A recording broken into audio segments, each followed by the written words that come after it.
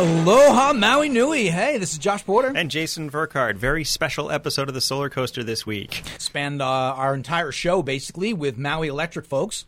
Absolutely, and we're going to get to them immediately right after this commercial break. Welcome to this week's Pantech Design Minute. Today's focus is the remarkable Lutron shading system. Pantech Designs Adapt seamlessly integrates the Lutron shading system to your energy smart home. There are 4 things to consider when looking at this shading technology. Number 1, elegance and ambiance. Lutron controls are designed to look and work beautifully. Stylish control and fabric options, coupled with innovative technology, elegantly transition a space to create the right amount of light for any activity. Number 2, convenience. Managing daylight is not restricted to a single wall station in your home. Shading systems can be controlled using a myriad of controls or set to an astronomical time clock for automatic adjustment of shades. 3, saving energy. Utilize your shading system to save additional energy beyond routine use of shades. Morning Warm opens the shades, taking advantage of sunlight and helping to take the chill off your upcountry mornings. Afternoon Cool does the opposite by lowering shades and blocking solar heat gain, thereby reducing your cooling costs. Number 4, safety and security. Utilize a whole home shading system for simultaneous control of all shades. By setting a predetermined scene for Away, simply select this button when leaving to close all shades and restrict the view inside your home. This has been the Pantech Design Minute. Visit pantechdesign.com to learn more. LG is a leader in the home electronics industry and manufactures some of the most popular PV panels as well as many other appliances we've come to know and appreciate over the years. The same LG brand offers the LG Chem Resu battery line for your home energy storage needs. Here in Hawaii, their primary model is the LG 10H Resu with 9.3 kilowatt hours of usable capacity. The LG 10H Resu can be used both to maximize consumption of solar energy at home and also functions as a source of backup power in the event that the grid goes down. LG Chem has increased production of their battery line for Hawaii's renewable energy solar market. Contact your local solar provider to learn more about the LG Chem 10H Resu battery. Sundrum Solar is the manufacturer of a revolutionary thermal collector that fits on the underside of your standard PV panel to maximize energy capture per square foot. The Sundrum Solar Hybrid PVT system, combined photovoltaic and thermal, holds the world record for peak efficiency, capturing an astounding 86% usable energy. Learn how Sundrum Solar vastly improves electric, heating, and cooling economics at sundrumsolar.com. Pantech Design is ushering the world into a new age of home energy automation through the convergence of smart home technologies and renewable energy management. Unifying solar energy production, intelligent energy storage, and smart breaker technologies with smart home devices, Pantech Design's complete home energy automation suite incorporates unprecedented control of lighting, shades, climate, security, hot water, electric vehicle charging, and many other systems. Contact Pantech today at pantechdesign.com. Okay, those were our wonderful sponsors. Thank you so much for keeping the SolarCoaster on air. Keeping us on the tracks. Love you guys. So we're here. This is a show, the third show we've done with you wonderful folks from Maui Electric. We've got some great guests in the studio today. We have Mr. Gregory Kresge. What is your title now? What are you doing? Manager of Renewable Energy Projects. Manager of Renewable Energy Projects. I don't think that's changed. Okay. Yep. And then we have Chris Reynolds. Say hello. Yep. Director of System Operations. Okay. There you go. A little closer. And over there, across the desk, is Shayna Decker. Hey, aloha, Shayna. Hello. Thanks for having us. Okay. Excellent. So really fortunate to have you find folks here in the studio with us today. It's kind of an exciting time in the industry. There's really awesome seismic shifts happening, I think. Could I say that? Would you agree with me? Would you disagree with me? Yes. I'd agree. Yeah, I'd agree. Right, it's huge, and so we've it's a nice opportunity to kind of take a step back and look at where we've come from, in the state of Hawaii, but also Maui, and then and focus in on Maui, and then talk about what's happening in the upcoming week. There's a forum, right, on the 26th, and we're going to get a chance to talk a little bit about that, the 100% Renewable Energy Forum.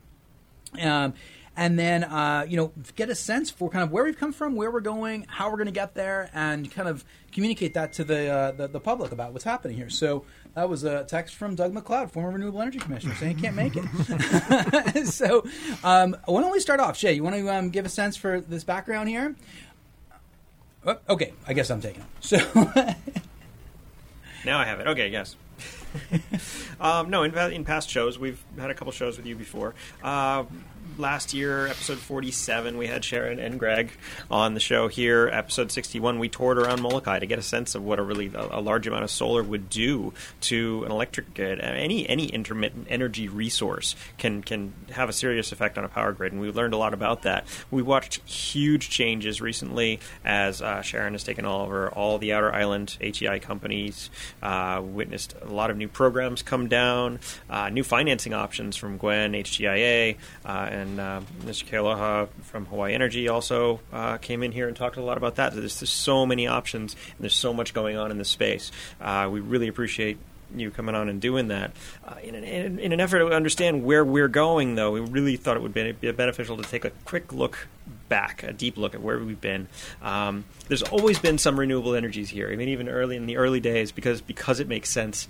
There's a whole lot of solar energy. People have been playing with it. We've had the hot water mandate for construction. But in June of 2015, Governor Ige set down a mandate, signed into law, 100% renewables by 2045. That's a hell of a goal. It really is. First mandate signed into law by any U.S. state, extremely aggressive. And then there were some years of experimentation. We went through NEM. We've set up some backfeeding utility scale projects here and some really wacky, unique technologies that you introduced us to that were deployed throughout the islands in an effort to learn how we can create this 100% renewable grid. It's basically something that has never been done before. So during that time, solar has become much cheaper. Wind has been deployed. We understand that a whole lot more. And battery storage that simply didn't exist a few years ago is now widely available. We've seen the first round of RFPs, requests for proposals, go out, been awarded, and by some really forward-thinking companies who are willing to invest in Hawaii, which is excellent. And moving forward, in an effort to keep the tech approachable and understandable, we're going to be playing a game called the Megawatt and House Count game. So we're going to try. Both Josh and I had this conversation.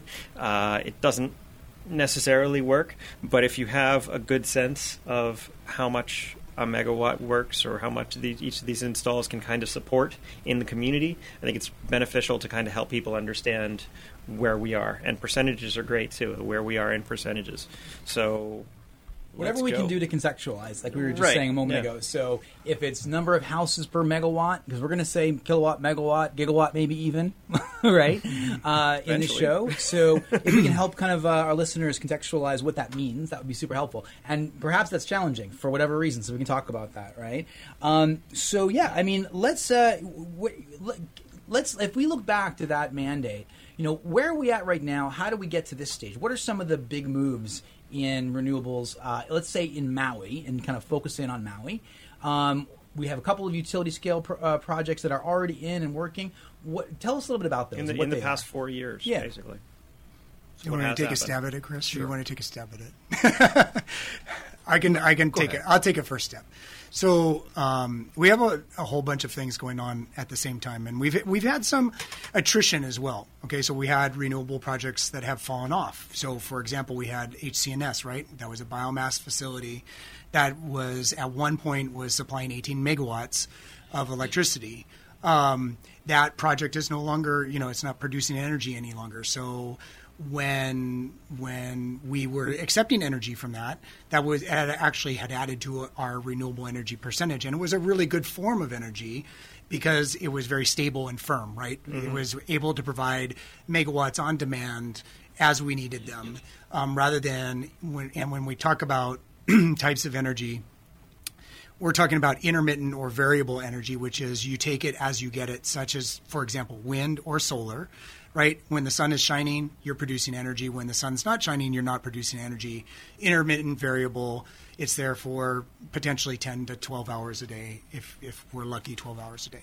So then on the other side, you have firm or dispatchable energy, which is we press a button, we need that energy, we get it right then and now. So we're seeing a whole bunch of different things happening at the same time. So like you said, Jay, we've taken off on net energy metering. That really was the impetus to see the PV, the photovoltaic, solar, movement forward and really incentivize the market to move.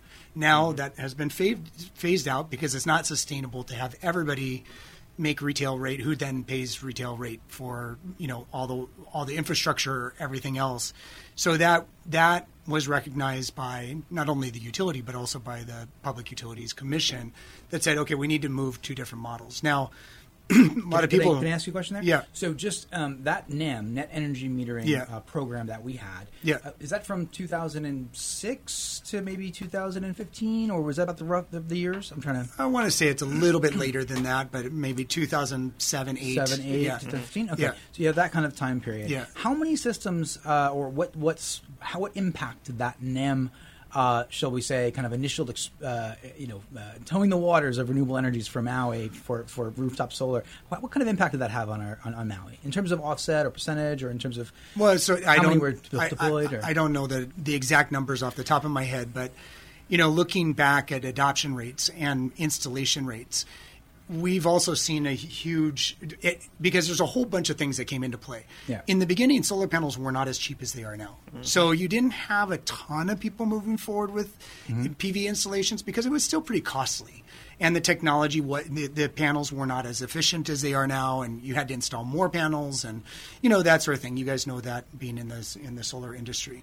But so in the beginning, we saw definitely some growth, and we saw those people who could afford those more expensive systems, they adopted very quickly. So we saw some growth. But then every year after that, like as we went into 2010, 11, 12, we saw basically doubling, if not more, exponential growth of the PV market. So I remember, I think about 5 years ago, we were at 50 megawatts of installed PV. We're now double that at 105 megawatts of installed photovoltaic. So you look at that progress in 5 years, and you say, wow, that's a huge improvement. And a lot of things, Jay, like you said, have brought that to play, which is lower costs on panels. There's now batteries available. There's other programs that are available. There's tax incentives still. Things like that are still adding to, and that the fact that our energy is still, we still pay a pretty high price for energy, right? So the return on investment is still there. So you have those rooftop programs, but now we've implemented some other programs where we've actually put in more utility scale, formed agreements, purchase power agreements, which we don't own the utility scale systems at this point. The utility scale systems that are on the grid right now are owned by third parties, or what we call independent power producers. Those, and then the contract that we buy the energy under is called a purchase power agreement. So those IPP and PPA, those two things go together. So for example, the wind farms, we have 3 of them on the island. Those, when those came on, it dropped the price of energy that we could get from Renewable, and we have 72 megawatts of wind energy right now.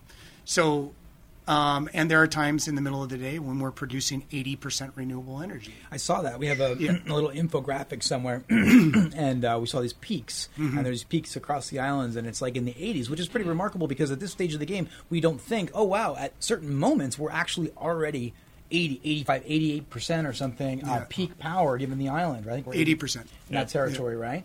So, that's pretty fascinating. So now, okay, so what I heard here was that rooftop played a really important role in getting things going, and we saw exponential growth in that. And a lot of early adopters, people that wanted to put it on their own homes or businesses, took advantage of that program, right? And now, more recently, we've moved into this kind of diversification of utility programs where we have all these other great acronyms we can talk about, right? We rattle them off. It sounds almost like, so CGS, CGS Plus, right? Smart Export. I'm still not quite sure how to use all that stuff. But a lot of great programs, so a lot of opportunity for those for homeowners and businesses to continue to do that, right? Yeah. And that's really exciting. Now, we're really going to be kind of leaning more towards this discussion of the utility scale environment.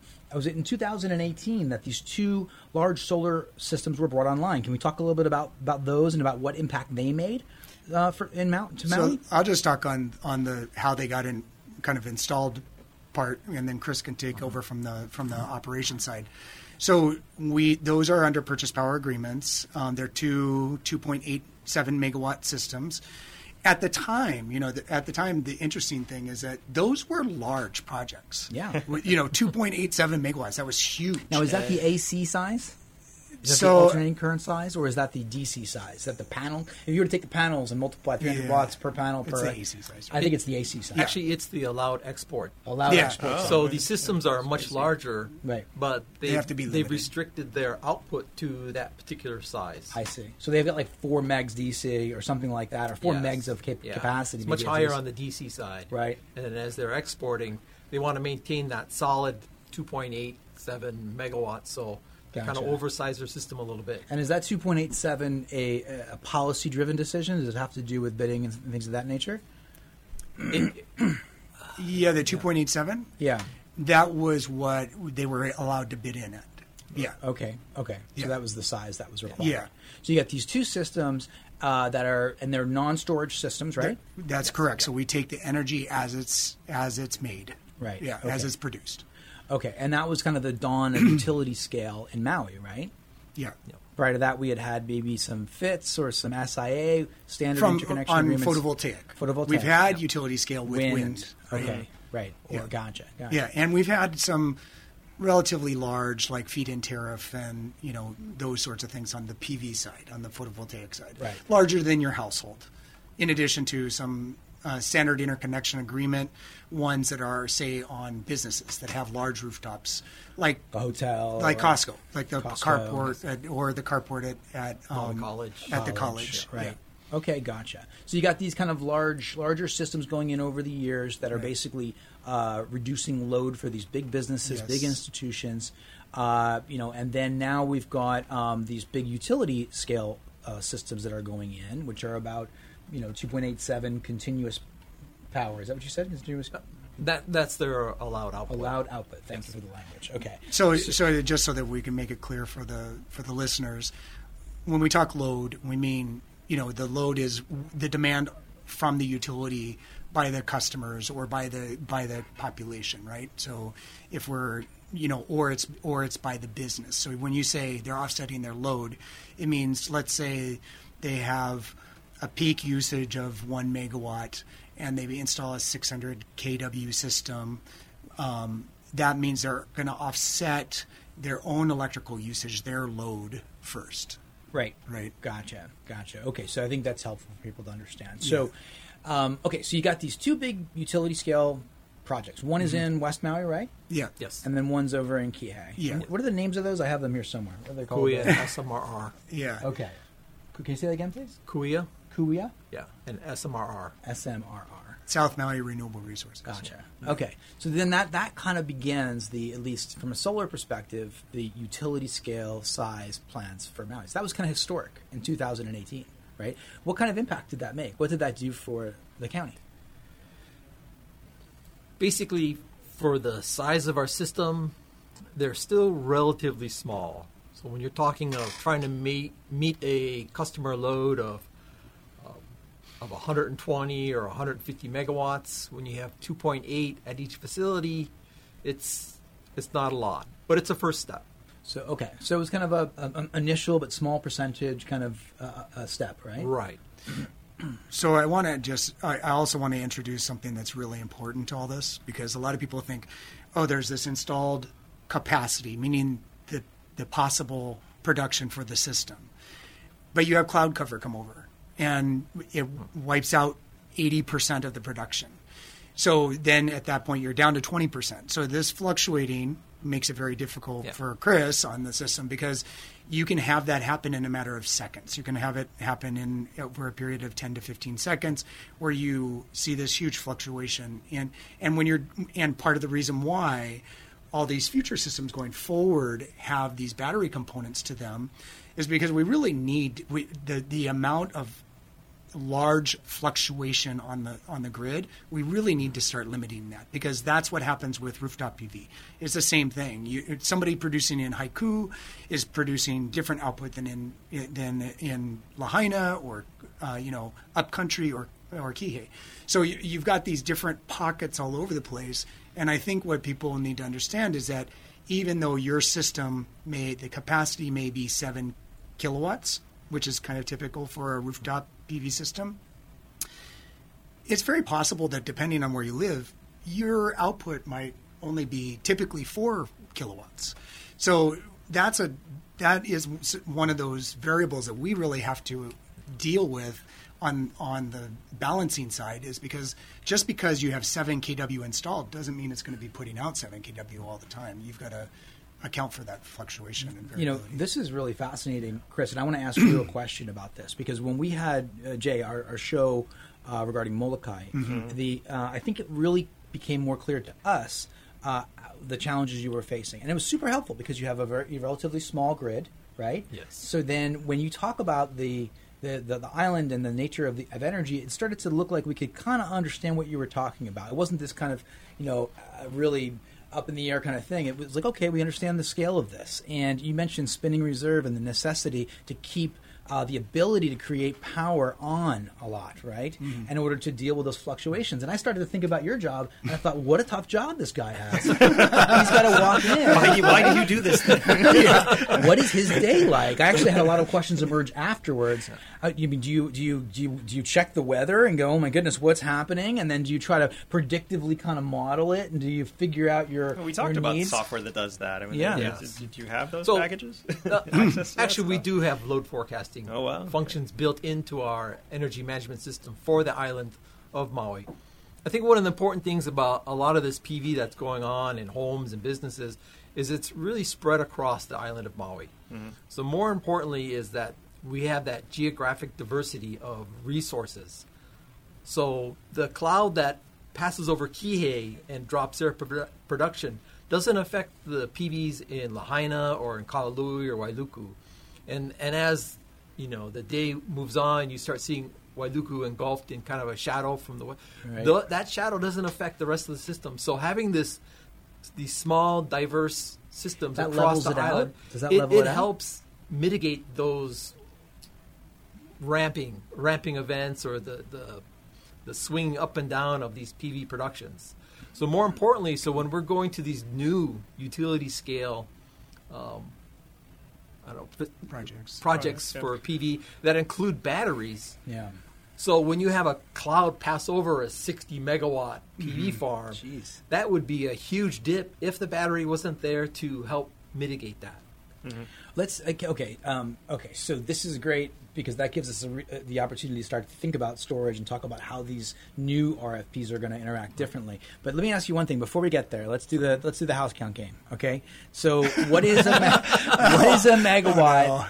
What is a megawatt or however you want to frame it for our listeners? Give us a sense of all these metrics that we're using. You just mentioned 60. We could take one for example. Maybe let's take one of those big solar farms because we're all talking about those. We kind of been around for about a year. We kind of get a sense for them. So it's about 4 megawatts of capacity and about 2.87 of, what did you say again? Continued export. Deliverable export. Allowed export. Allowed export. For these, how many houses does that supply? Can I ask you that question? Yes. Actually, I can help you because if you look at our service feeding Makawao, Haiku, Hoelo, all the way out to the end in Hana, that can vary between 4 to 6 megawatts. Okay. So basically, we can 4 to 6 megawatts cover an entire upcountry Makawao and out to East Hana. So not Kula. Kula is fed differently. Okay, so Makawao, Haiku, going all the way out to Hana. Yep. Okay, and all the way out to Hana. Yeah. It can vary between 4 and 6 megawatts. Okay. Anybody know how many houses are out there? You can talk about maybe 6,000. Okay. 6,000 homes and businesses. That's great. Okay. So we just heard that. So correct me if I'm wrong here. I heard you say 6 megawatts? Yeah, it can vary. Time of day and usage. It can go up and down 4 to 6 megawatts. 4 to 6 megawatts, so maybe a little bit larger than one of those solar farms in terms of its, output, right? Yes. But you're talking about all of Makawao all the way through Hana, about 6,000 homes being serviced between 4 and 6 megawatts. Okay, so that sounds like 1,000 homes per megawatt. Did I just hear that? Did you just win? We were arguing about this morning. You want to say that again? No. that you won, yes. Okay. So but just ballpark. There's a lot of reasons why we can't kind of hone in on that, and no one's going to check that. I mean, it's interesting when you Google it. people start arguing with each other and talking about all the different parameters that affect that, right? But if we're just trying to contextualize it and understand, hey, what kind of power what does a megawatt mean? Well, it means it powers, roughly speaking, about 1,000 houses, depending on how you use energy and a variety of other things, right? Fantastic. Thank you for answering the question.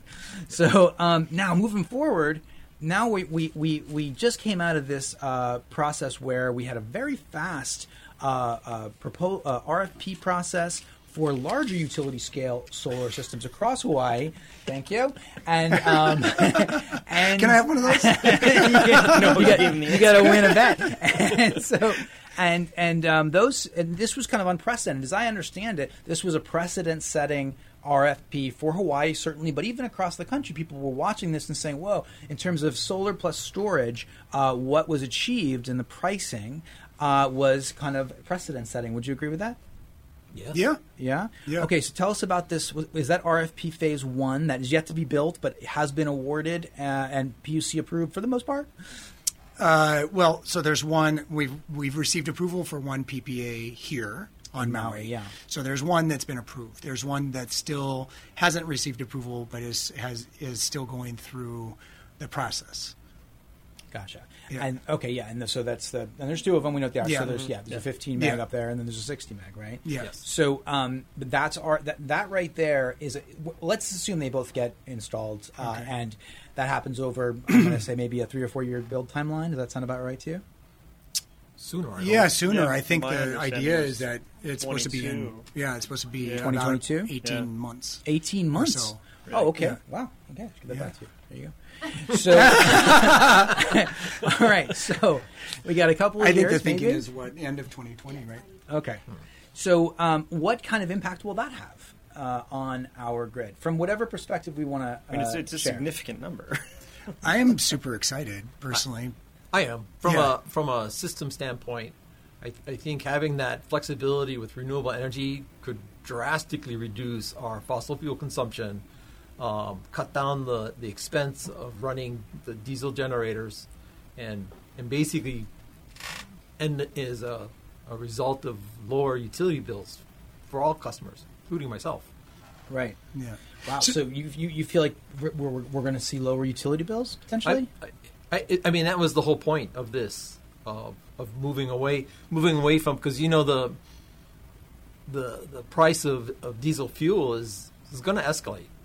Mm-hmm. So the idea was to go ahead and procure energy at a lower cost. And being renewable, I mean, it's just like a win on top of a win. Yeah. So here's the thing. I'm going to interject with this because this is the warning. This is the warning, which is yes, we should expect, especially time shifting energy and offsetting the peak. If we can reduce the fossil fuel consumption, that's awesome, which we're expecting that's going to happen. However, there are going to be those days, the Kona condition days, that we are going to have to run every generator that we can possibly put online, and potentially even call for people to, cut back on their energy usage at the time when they need it the most, because that's when everybody turns on their air conditioner. There's the very little PV production. You've got cloud cover and very humid conditions, right? Mm-hmm. And so we still have to have this generation available to be able to serve that need in that time, because we get a couple weeks a year typically when we get some of those conditions, really cloudy, rainy conditions where we see PV production just plummet, and we don't have wind, right? Yeah, I get that. So, yeah. Also, I want to add that these facilities also need to do maintenance, and they can't just do maintenance at nighttime and then be available for the daytime. So there are shutdowns. They're going to have to have scheduled shutdowns to do a lot of their maintenance. Okay. All that being said, completely get it. We're going to have to continue to buy fossil fuels in order to be there with our reserve, right, for a while, right? And so there's some great ideas in the future, but in the next 18 months when these get built, that's still going to be a concern. And then we're going to have periodic shutdowns in order to clean them and all that. So all that makes perfect sense to me. Now, but for a homeowner at home that's going, I think that anybody, a citizen, I think that there are 3 primary areas that people are thinking about with renewables. And call me a liar if I'm wrong here. One, save money. I think that's a big one. Yep. And it has been traditionally a big one because they saw Auntie's got one, and she had a lot of money, and I can save money with solar, right? So am I going to save money? 2, I think there's the notion of resilience and protection and energy independence. I'm not rank ordering these, by the way. Mm-hmm. And 3, probably a carbon offset. And what is our country? What are we doing as a society differently than maybe other parts of the world? And how can we kind of shine a bit of a light forward and perhaps even be an example. Be an example. And akin to our past here, we got a community that was completely sustainable and had a circular economy 1,000 years ago or something like that. So yeah, and I think one of the things that I've seen, having come from environmental, right, and I used to do the air permitting and air, monitoring and all the environmental programs for our generating facilities on Molokai, Maui, and Lanai. It used to be very accepted that carbon dioxide was an allowable emission, right? And now at this point, when we're looking at greenhouse gas effects and trying to reduce carbon emissions, now it's not so acceptable anymore, right? We're trying to reduce the CO2 that goes into the atmosphere. That's a whole different ballgame. And when you have combustion, you're going to have that unless you put in some really expensive equipment to be able to scrub that CO2 or capture it in some way. So that's another, twist that has just happened very, very recently. The emphasis on that, right? I completely get it. One of the things Jay and I talk a lot about is how Governor Ige's 100% renewable mandate in 2015 forward, that this started to kind of almost create a little brush fire of similar types of mandates across the country. Mm-hmm. And then almost a bit of a game of one-upsmanship, which I think is what a great competition, right? And really serious ones. And then we started to see additions to the language, not just 100% renewables, and not by 2045, but now it's by 2040, or it's New York, or it's it's DC, or it's whichever. A lot of them, I can't even keep track of them anymore.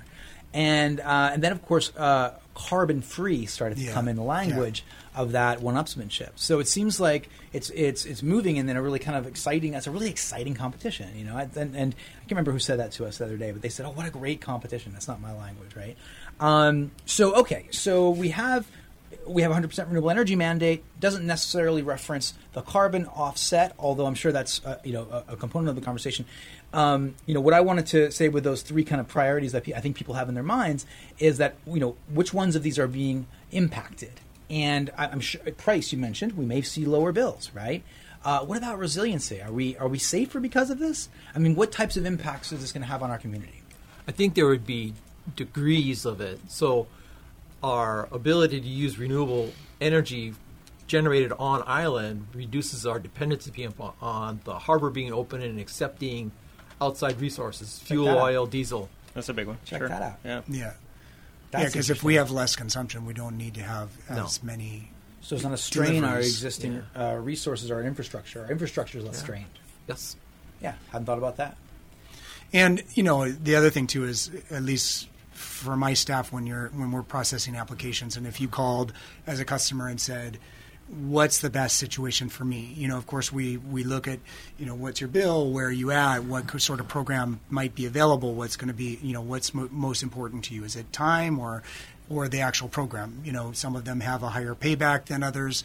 Some of them don't pay back at all, but allow you to be able to have expedited review.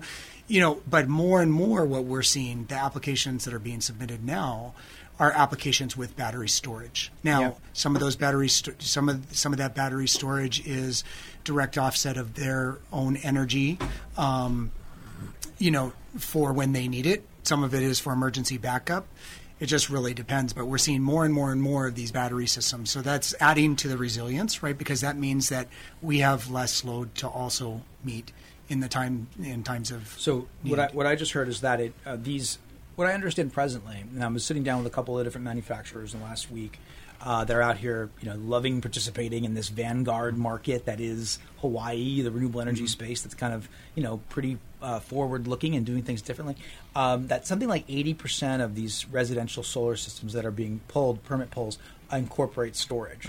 That seems to be what the language in the marketplace is. That's Can you confirm that? Many multiples over. I would say probably about now. That's. Right. Yeah. I can't give you an exact number at this point, but that's pretty much just basically the territory. Yeah. And that's really neat because and also the greatest benefit to you, as the consumer, is that if you are going to put PV on your roof, you're the photovoltaic or solar, that you offsetting retail credit or retail cost of energy is going to be more beneficial than you getting a lesser payback, maybe through another program. Right? Yeah. I'd also want to add that a lot of this, is really spurring on this kind of driving new products to market.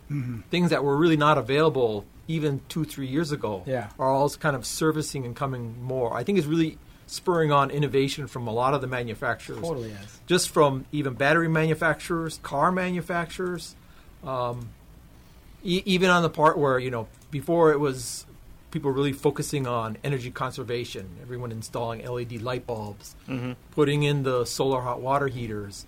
But I think it's just kind of just gaining speed. And just like the adoption of PV, how it was exponential growth, I think I see that in the future especially for Maui. I completely agree. I had some conversations the last couple of days with manufacturers, and Jay and I met a handful of great companies in Europe. We were at Intersolar in Munich, about 3 weeks ago.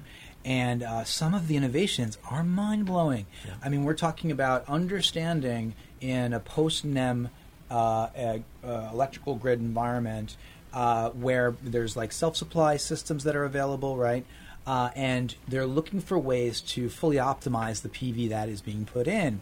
So, for example, maybe it's an electric vehicle, or maybe it's taking the extra load that you can't put into electrical storage and putting it into your hot water through thermal storage. Yeah, thermal storage. So here's the other thing too that you're going to be seeing in our integrated grid planning process too, and grid modernization strategy, which is.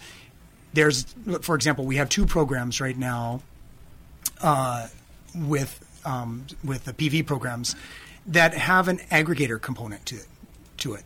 And the whole purpose for that is if somebody comes in and can aggregate those devices, that you can then provide some grid service, which is... You know anybody like that? Virtual power plant. I think we've met them.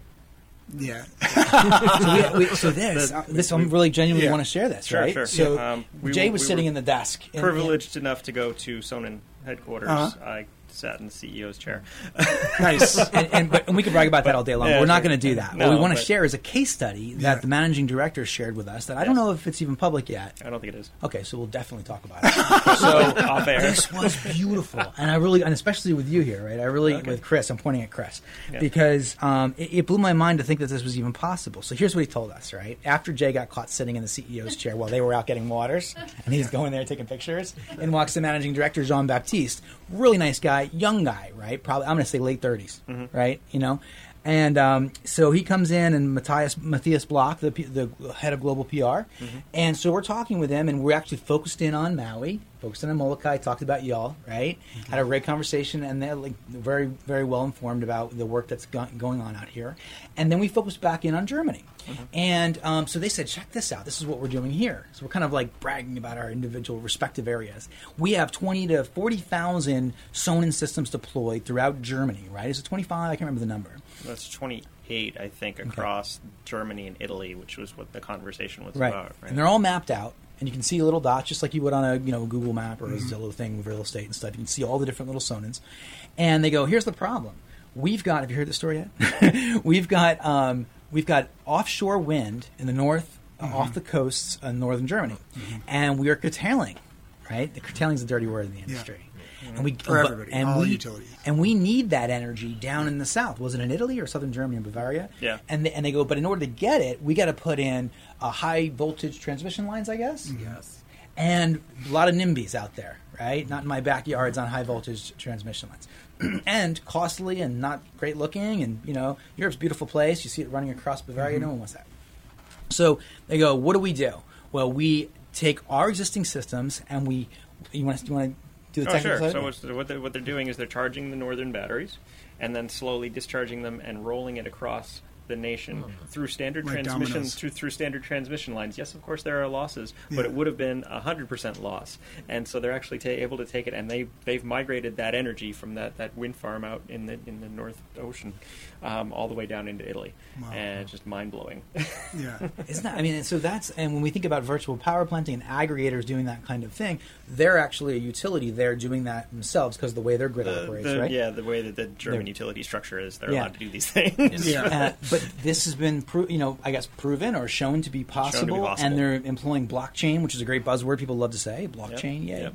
And so that's an example, kind of the type of versatility that these things can provide. I mean, you could probably do, and this is leading up to this, you could probably do a lot of really cool stuff with an aggregator coming in and saying, "Hey, we're going to take 5,000 or 10,000 houses or whatever." Whether we got about 71,000 utility account holders here, something like that. So, just under 72,000. Mm-hmm. 72,000 ish. So if you were to take, 10,000, what could you do with that? How would that? I mean, what would that look like? What happens there?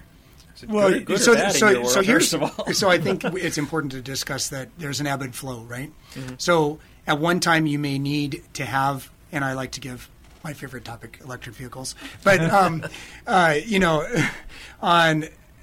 managed charging, for example, you have a place to put that excess energy if you have excess energy, so it's not curtailed. Sure. Right? So then you basically start the charging, that energy goes into those batteries. Now, at peak period in the evening when we have the highest demand on the system, meaning that the most customers need the most amount of energy, then batteries are discharged, whether it's from the house or they go to offset their own load in the house. They're discharged to the house instead of from the grid, and then that provides room on the grid, right? So it's this ebb and flow of. So I think a lot of people think of it as one directional. It's actually, to get the most benefit, it's actually bidirectional, or potentially lateral. It depends on what you're doing. But those kinds of decisions are being made by computers, by software, right? They're like, that's his department. Or are you there pulling up 6,000 levers? This is the wizard. Are you like a DJ in like a club? How does it work, Chris? So basically, it's just a matter of part of our load forecasting is we're able to see what the load is going to be like within the next hour, the next 2 hours ahead. So we're able to say we see forecasting, so we get the wind forecasting and say if the wind is kind of dropping off and scheduled to drop off, and then it's 4 o'clock in the afternoon and PV is kind of dropping off, and you see the load increasing, and it's time for us to say, well, it takes this long to bring this generator on. We start this generator up, and we try to meet that peak load. Ideally, we would, if we had this ability for customers to mitigate their peak usage through their car battery or their home battery or through an aggregator, then basically we would know that, hey, we don't need to start this generator. We don't have to burn the fuel to start it up or to keep it running and shut it down. We can just go through the peak because we know that our customers are going to be out there. They're going to have power, and it may not be through us, maybe through the aggregator or through their other battery systems, but they'll still keep their power. We'll still have a reliable system so people can continue living their lives without even knowing the effect. And our current mechanism for trying to incentivize that is time of use rates, right? Yeah. So we do see that. So it's behavioral changes rather than based on... Well, I'm going to be able to buy energy cheaper at this time.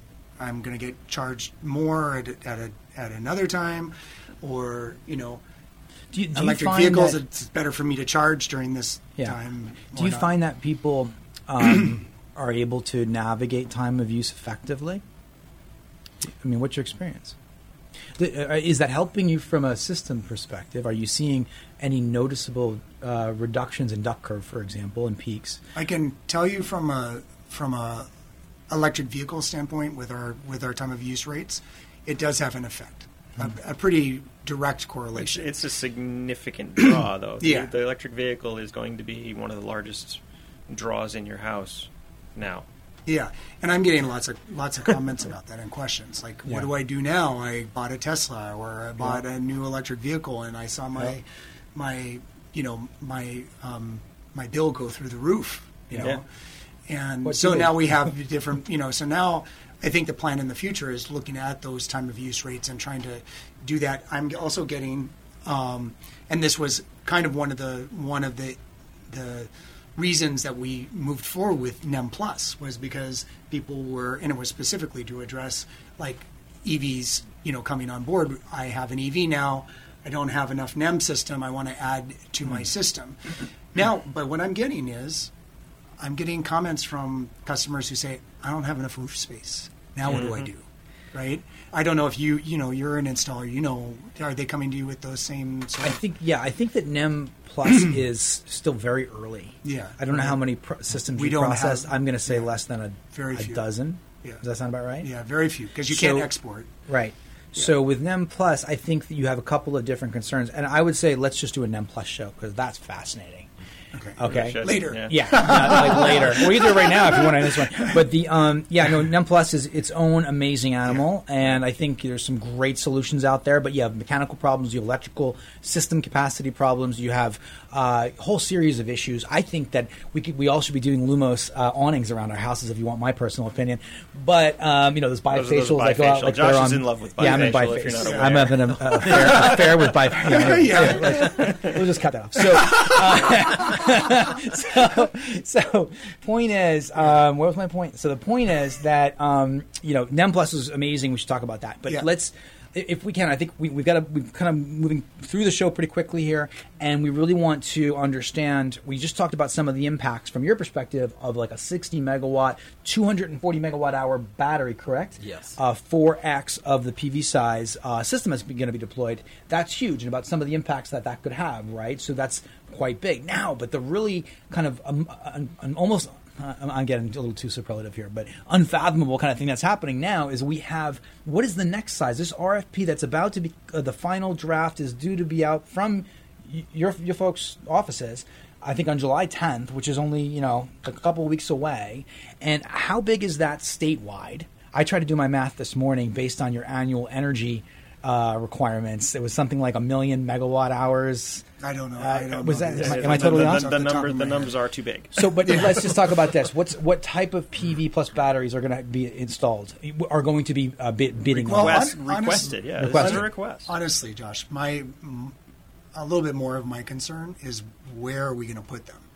No, that's totally the concern. Because solar panels take up a lot of space, and for the amount of energy that they deliver.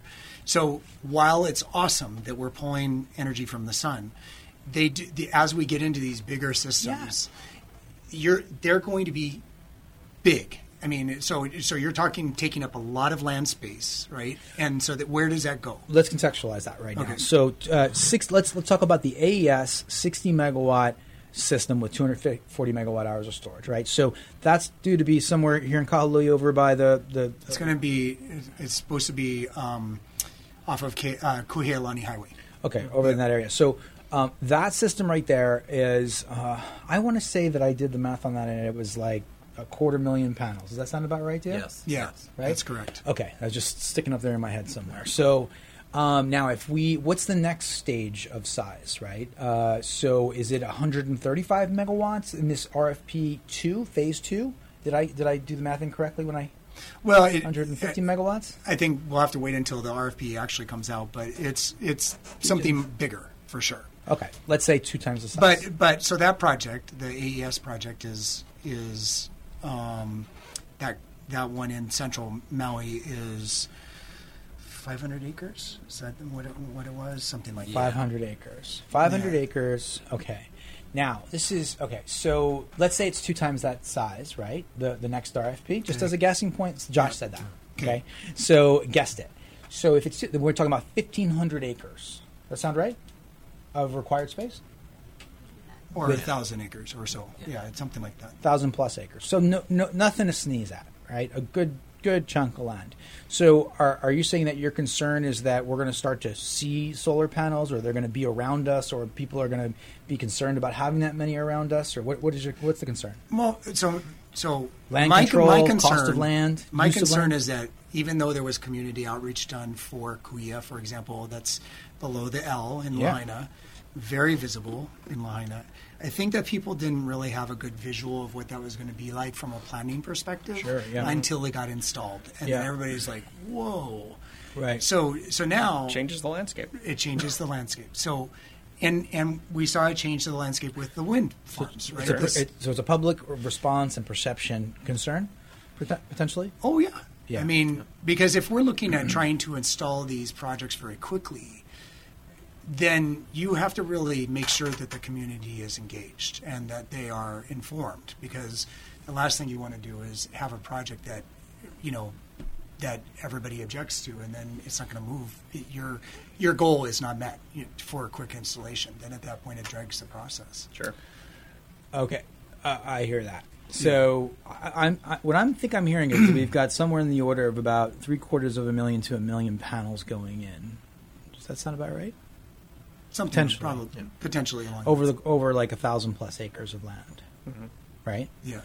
Okay, so that's okay. So one of the concerns right now. Okay, well then you and that doesn't necessarily. Let me put it this way: I don't know necessarily the real particulars. Sure. It's most likely that maybe that doesn't have to all be in one location. Sure. Right. So we could maybe learn from some of our experiences with the communication to the like public. These last two RFPs. We have 2 locations. Right. They have very different, requirements. Let's talk about two things. Jay, jump in on any moment. I got like 1,000 questions here. So when you look at that, let's say there's 1 million panels. That's like the way it sounds. So 1 million panels, 1,000 acres. What does that do for us in terms of our renewable energy capabilities? Where are we at that point? Once that's installed, what does that do for us in terms of where we're at with our 100% renewable energy mandate for Maui? In whatever way you want to describe it. Roughly, it would be a sizable chunk going towards the renewable goal. It's kind of hard to say in the future where our customer loads are going to be going. Will the population increase? Will we use more electricity? Will the population increase and we'll still use less? Here, we do use more electricity, and we're taking an entire network of chemical energy and changing it to electrical. Well, so in that, there's a lot of goals even within the electrification of transportation sector, which is, we're supposed to be looking at by 2030, we're supposed to have about 30% electric vehicles. Maui Island itself is already at, for the residential population, not the tourist population. Of course, that's about a quarter of our daily population, right, is tourism. But we're already at something like 8%, close to 8% of our EV owners of the driving population. Okay, so we've got some major shifts coming in. Unfortunately, we're running towards the tail end of the show. So what we're going to do is we're going to have to cap this off, and then perhaps we can do an electric vehicle show. We can do a NEM Plus show. You name the content areas. We're excited to do it. But hey, folks, why don't we do this? Any last messages within 30 seconds that you'd like to say to the listeners? No, it's going to be an exciting time. It's great to see this much progress moving so fastly. How many times have we heard that? It's going to be an exciting It's exciting. It is very exciting. And we have a forum that's happening on the 26th. And that is, where is that? Cameron Center from, I think, 5:30 poo-poo, 6 to 7:30-ish discussion, opportunities for collaboration and questions to come in from the community. One of the things we heard in this show that was really critical is that we have all these solar panels going in, and how do we communicate the merits of that to the community and help this kind of be done expeditiously. And a new concept, time-shifted energy, which is where we're going. That's exciting. Beautiful. There you go, folks. This has been the SolarCoaster. We're sponsored by LG Chem, Sundrum Solar, and Pandec Design. Have a fantastic weekend. Get some sun.